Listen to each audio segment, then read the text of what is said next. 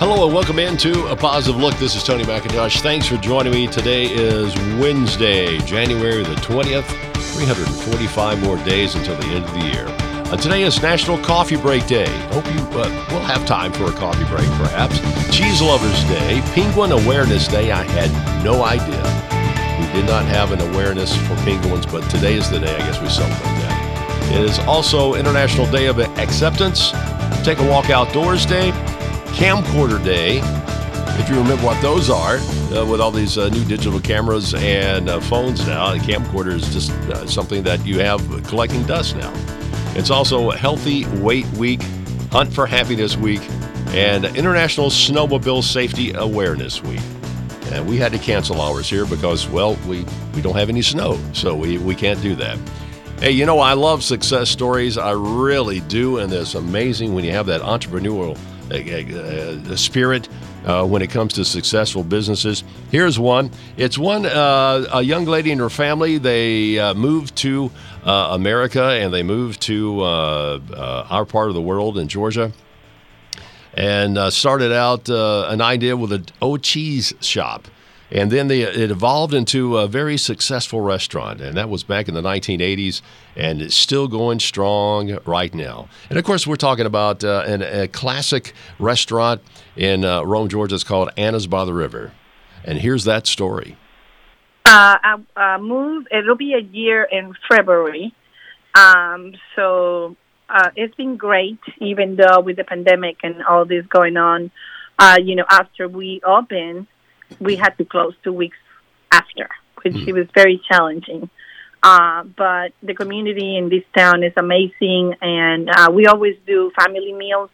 So we start running in specials and only, curbside, and Broad Street help us with signs so we can, our customers can park. And we would do like lasagna, chicken Alfredo, whatever the customers need us. We will give free tea and bring everything to the car. And we had amazing support. This community is just wonderful. It's amazing to be able to serve to this town.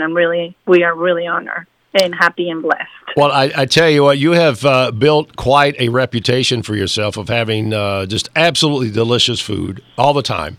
Excuse me. And I know moving on to Broad Street right before the pandemic hit, you had to say to yourself, what else what in the world is going on here? Oh my gosh. But you're right. You did well. You did well, and you saw it through. What type of changes did you have to make to your business model from the old locations to right there on Broad Street and during the pandemic? What are some of the things you had to change? During the pandemic, we did like soups to go, chilies by the quart, or different meals. Lots of family meals. People couldn't get out, so we would have for instance, on Easter, we did a wonderful menu, and I was so supported that I couldn't even take any orders anymore. But wow. It was overwhelming. But we did it. We really hustled It was really hard, but we will pray every day and do the best that we can each day and be consistent, and give the service to our customers and respect, and have, our gloves, sanitation, show the customers that we care. Like I always tell people, I will not serve it and I will not eat it. Do not serve it, do not eat it if you're not going to eat it yourself. So, I'm being open since 1980. 5, to be honest. I was just 21, so yeah. I was a kid. I didn't know what I was doing. So I think consistent in good service and loving what you do is the most important thing.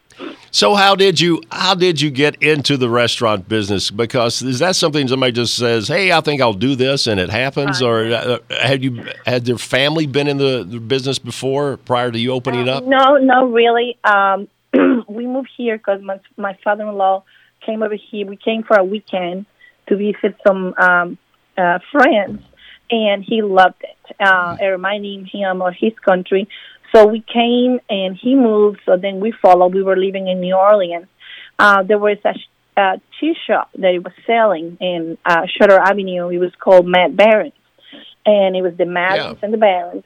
And then they would sell cold cuts and cheese by the pound. You know, it was so long ago. Nobody does that anymore. It's this big chain.